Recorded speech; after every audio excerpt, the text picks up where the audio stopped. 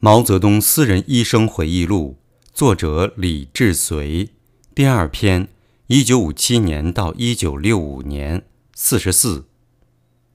在空前的大灾难当中，毛在声色的追逐上却变本加厉，而且已经越来越不加丝毫掩饰。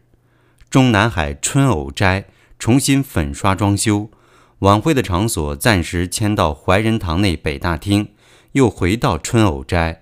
春藕斋舞厅旁边修了一间休息室，里面放了床。我那时仍是每场舞会必到，常在舞兴正酣的时候，大家看见毛拉着一位女孩子去休息室，待在里面少则半小时，长则1个多小时。这时人民大会堂的北京厅刚好改名为118厅，这是一间大会议室，里面的装潢、家具、吊灯远胜于克里姆林宫的规模，是我见过最豪华的房间。在人民大会堂内，毛又有一些女朋友，许多女孩子以与毛有这种特殊关系为荣。这些女孩子大多是贫农出身，或是从小由政府养大，思想上非常崇拜毛。毛的邻性自然会让他们感到莫大的恩宠。但是也有一些女孩子拒绝毛的要求，通常她们是年纪比较大、教育水平比较高的女青年。有些女护士认为与病人发生亲密关系有违职业道德。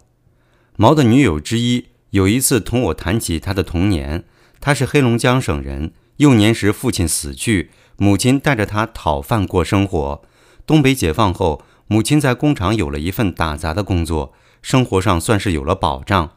她9岁考入空军政治部文工团，做了歌剧演员，虽只担任配角，但是她已经心满意足了。毛的另一个女友是铁道兵政治部文工团团员，他父母都是烈士，从小由政府养大，小学没有毕业，12岁就考入铁道兵政治部文工团。对这些女孩子来说，党的解救已经是大恩大德，现在又有让毛宠幸的机会，更是感激莫名。对中国人来说，光是站在天安门广场看一眼毛在城楼上的英姿，便是终身难忘的经验。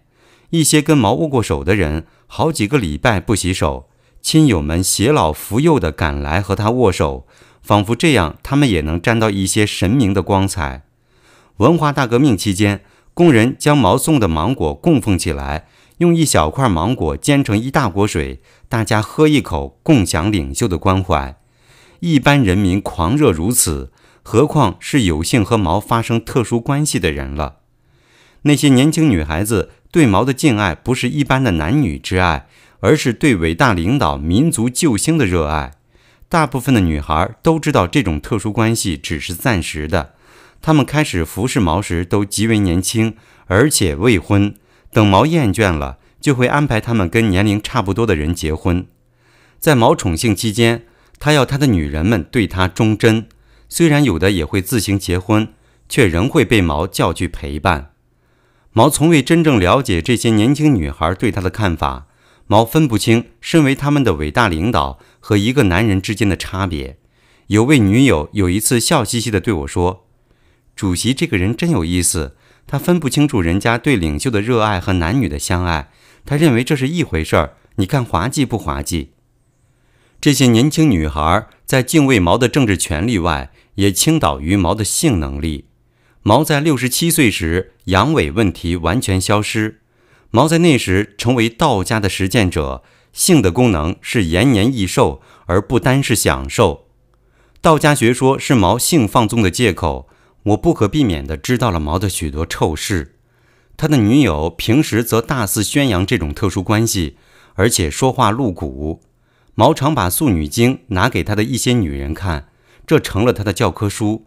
有的女孩很年轻，文化程度又低，这部书字句艰涩，与现代语言有不少差别。她们常拿一些看不懂的字词来问我，这些都是很难解释清楚的，也无法说清。有天一个女孩毫无掩饰地告诉我，主席可真是个伟大人物，他样样都伟大，真使人陶醉。年轻女人既多，有位年轻卫士便惹上了麻烦。有天半夜，一位文工团团员来卫士值班室给毛取安眠药，这位卫士开玩笑地拍了这个女人的臀部一下，说她长得很白很嫩。她立刻变了脸，骂了一声流氓，匆匆走了。他回到毛的卧室，向毛全部都说了。当夜，毛将汪东兴叫来。汪从毛卧室出来以后，便冲进值班室，对卫士吼道：你怎么什么事都要插一手？这不是老虎嘴里拔牙吗？卫士问汪怎么办，汪说：听主席的，不过你也不要着急，没有什么大不了的事。但停止了卫士的值班，叫卫士休息等候处理，并且取走了卫士的手枪。毛原本想将卫士关起来，汪建议不如办得缓和一些，太急太严怕出人命，而且提出将卫士作为正常工作调动调出北京。毛同意了汪的意见。过了2天，汪东兴找卫士正式谈话，将卫士调走。我们在上海逗留的时候，毛住在锦江饭店南楼第12层，整个南楼有1组人员居住。这次同行的有一位女机要员，我在1961年跟这位女机要员很熟悉。2月时，毛在她的民兵服相片背面写了一首七绝，为女民兵题诏：飒爽英姿无尺枪，曙光初照演兵场，中华儿女多奇志，不爱红装爱武装。他当时就想拿出去发表，被毛阻止了。一天凌晨4点，新调来的一个年轻卫士慌慌张张跑到我的住房，将我叫醒，说：不好了，我到主席房里去给他的茶杯倒开水，我也不知道有人睡在他的床上，我一进去，他光着身子就掉了下来，吓得我立刻退出来，你看这可怎么办？那位卫士才来一组不久，不清楚毛的生活规律，他说他不晓得毛的房里有女人，他也没有看得很真切，只是从放在房门后床前的屏风缝隙里瞧见他。我起来说：别急，主席看见你没有？他说：我也不知道他有没有看见，我刚一进去，那女人就掉了下来，我就跑出来了。我说：也许主席没有看见，而且那女人怕难为情，也不一定会告诉主席，就算告诉了也没有关系，主席明白，大家心里都有数。我又劝他以后不可大意，进房以前一定要弄清楚里面有没有其他人。卫士说：我刚来，也没有谁向我说明该什么时候进去，该怎么办，全凭自己揣摩，自己摸索，我又不知道会有这种事。一面说一面哭，我又安慰他，问他告诉汪东兴没有，他说还没有。我告诉他明天成空告诉汪东兴，可是不要再同别人讲了，免得传来传去就成了大问题。又告诉他，他现在已经知道了，以后可要小心了，毛的房里有女人，千万不可以进去，以免误会。卫士说他可能干不下去了，我说干不干自己做不了主的，汪东兴也得听毛的。那卫士有18、19岁，很天真很老实。最后他说：万一有什么事发生，你要证明我确实不了解情况。卫士从我的8楼房里出来后，回到12楼值班室，不到10几分钟，毛的房里大吵大嚷起来，卫士不敢去看，后来叫得太厉害了，他才走到房门口，那女人正在大哭，毛看见卫士叫他进去，说那女人不尊重他，没有礼貌，立刻开会批评女人。原来那女人与毛都是湖南人，在中南海跳舞时认识的，她有个男朋友想结婚，毛不让她结婚。今天早上又讲到结婚的事，她便说毛将她当作泄欲的工具，是典型的资产阶级玩弄女性，过的是腐朽的资产阶级生活。毛听了非常生气，将她踹到床下，就此争吵起来。他2人根本没有注意到卫士进去倒了开水，毛叫汪东兴去，要立刻开会批评他，但他说如果开批评会，他就要公开和毛的私情，而且要公开指控毛是典型的资产阶级玩弄女性。汪真是进退两难，汪便找我商量。汪说：这可怎么好，随便批评一下，传到主席那里会说我敷衍了事，这就说明我们知道内幕，才马马虎虎过去。但是批评重了，那女孩子沉不住气，说出真相，等于将毛的丑事抖露出来，毛会认为丑化他。于是汪想出了一个折中办法，由我先找女孩谈一谈，说明按照没有听从和不尊重主席对她进行批评，别的事不要谈。他同意了，批评会还是开了。会上他觉得委屈，又哭了一顿，做了自我批评，这事儿算是就此了结。但毛仍不让他结婚，直到1966年文化大革命开始后，毛顾不上他，他才结了婚。毛转而对另一位文工团团员发生了兴趣，这位是江青在外地时第一个整晚待在毛的房内伺候他的女人。在一次晚会后，毛将她带回一组住所，这时江青已去杭州。这位文工团团员白天晚上都住在一组，端茶送饭完全由他伺候。毛带他到了上海以后，仍住在锦江饭店南楼。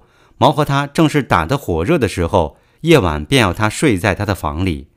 上海市公安局的人、上海市委招待处的人和锦江饭店的负责人都在这里，再加上饭店的服务人员，这么多人都知道毛留女人住在房里。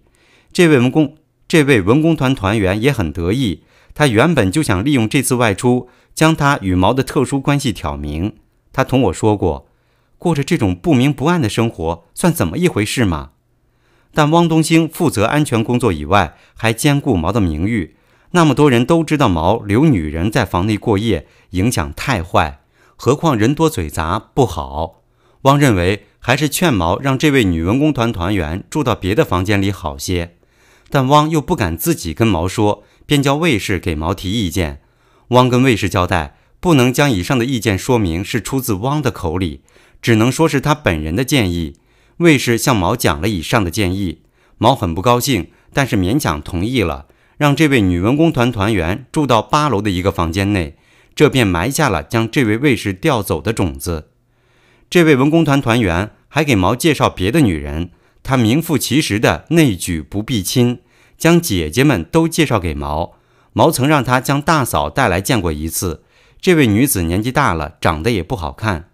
1961年12月，毛在我们住的无锡太湖内的梅园，请那位文工团团员、他二姐和二姐夫一起吃饭。梅园是一个小岛，有一座2层楼，还比较大，另外在旁边有一座坪，周围就是花圃，种有不少梅树，但都是枯枝，尚且没有绽放的花朵。外围则是茫茫无际的太湖，真是烟波浩渺。正在雪后，四望白皑皑，恍如幻境。毛在岛上散步一圈，随口说：“湖海烟波客。”叫我对下句，情急之间我说：“春闺梦里人。”毛哈哈大笑说：“根本对不上嘛，大夫，你还得学学对对子哦。”毛不在乎二姐是已婚女子，绿帽冠顶的这位二姐夫不但没有义愤填膺，反而深觉异常荣耀，切望以此做升官之阶。晚饭后，毛叫他回家，让二姐留宿了3晚。在这期间，毛将曾希圣和柯庆施叫来，讨论了在农村实行包产到户的问题。毛表示支持曾希圣的这一建议，但到了1962年夏，又批评这是资本主义复辟。汪东兴为此曾愤愤地说：“竟然还会有这样王八式的男人。”汪东兴还讥笑地说：“他的妈是死了，不死的话也会来，这一家子真是一锅煮哦。”自1960年以后，毛的性放纵越来越不顾一切。汪东兴一次同我说：“主席年纪老了，是不是觉得活不久了，要大捞一把？否则怎么有那么大的兴趣，这么大的劲儿哦？”大部分的女孩在初识毛时，仍是天真无邪的年轻姑娘。毛的性生活、特殊性格和至尊权势，都使这批年轻无知的女孩耳濡目染之后逐渐堕落。多年来，我看着旧戏不断重演，她们在成为毛的女友后，不但不觉得羞耻，反而日益趾高气扬。与毛的特殊关系是这些未受过教育、前途灰暗的女孩唯一往上爬出名的机会。被毛宠幸后，个个变得骄纵，仗势凌人，而且难以伺候。文化大革命期间，许多毛踢开的女人利用与毛有过这种关系往上爬，在共产党内升官，夺取权力。看了这么多被毛腐化的女孩后，我才开始觉得江青走过了相同的路。在延安初和毛结婚的时候，江青也许真的和今日十分不同，也许是毛使江堕落了。那位女文工团团员有阴道滴虫病，她说在文工团内，女团员穿的舞蹈服装全部是混穿混用，所以一名女团员有了滴虫病，很快就会传给所有的女团员。这种病在男子受染后没有什么病状，容易忽略过去，但是可以传给女人。女人在初染急性期病状明显，但到了慢性期病状就很少了。毛很快就受到传染，成为滴虫病的携带者。此后，凡是同他有这种特殊关系的女人，没有一个不受到传染。毛根本不相信他自己已经受染，医组知道内情的人都自带盥洗用具，而且我的药箱内又得装入消毒用药，交给卫士，让他们自己动手。我交代他们，消毒这事儿不能让毛知道。